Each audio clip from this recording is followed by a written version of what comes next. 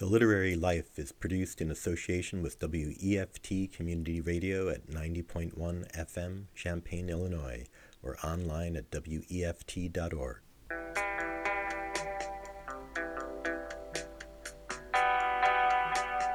Hi, I'm Amy Hassinger, and this is The Literary Life.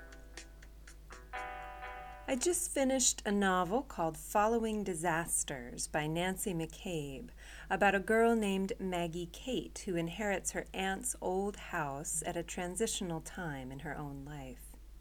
The house seems to be haunted with the spirit of her aunt, a woman whose one ambition in life was to have children and raise a family, an ambition that was sadly thwarted by her illness, lupus, an autoimmune disease.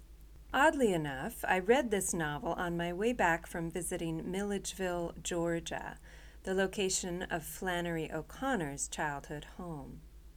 Flannery O'Connor, one of our great American writers, was also afflicted with lupus and died young. When you visit her family homestead, named Andalusia, you can see the interior of the house just as it was when she was alive, the small desk with her typewriter by her bed, her crutches balanced against an adjacent bureau. I kept thinking of those sad-looking crutches as I read Following Disasters, of lives cut short and dreams thwarted by disease. But Following Disasters is not a gloomy book. It covers a wide range of emotional territory, including humor. I want to read you a funny scene that comes toward the beginning of the novel. It's Valentine's Day, and Maggie Kate and her friend Erin are in high school, complaining about boys and love. Here it is, an excerpt from Following Disasters by Nancy McCabe. Nancy grew up in Kansas and has lived in Missouri and Nebraska.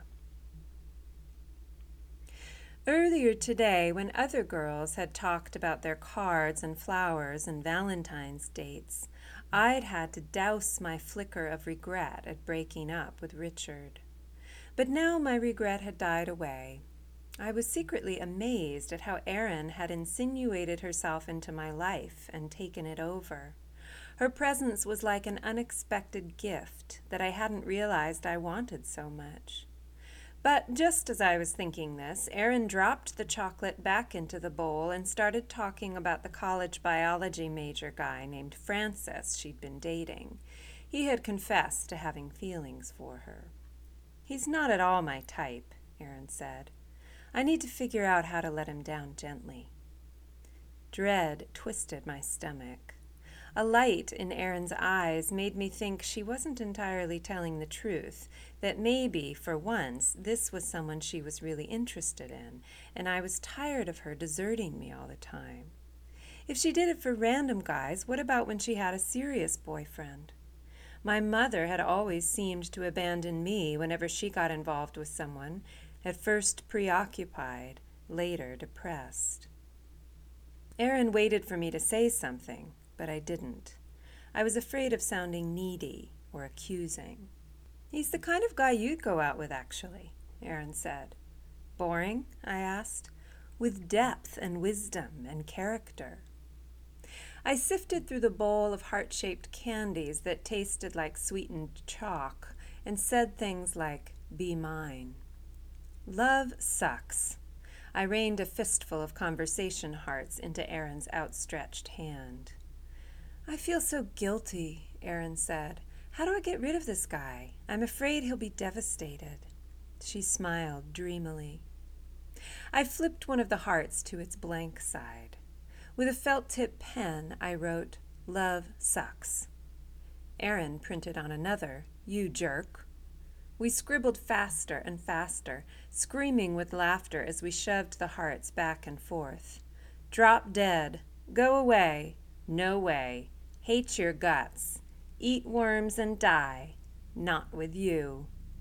Then Erin started writing two-parters.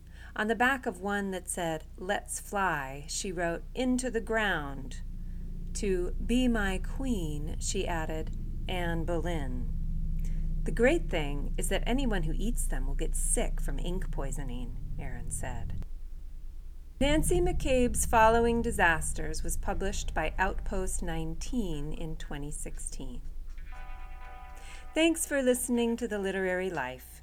Please write with any comments or questions. You can find me at www.amyhassinger.com.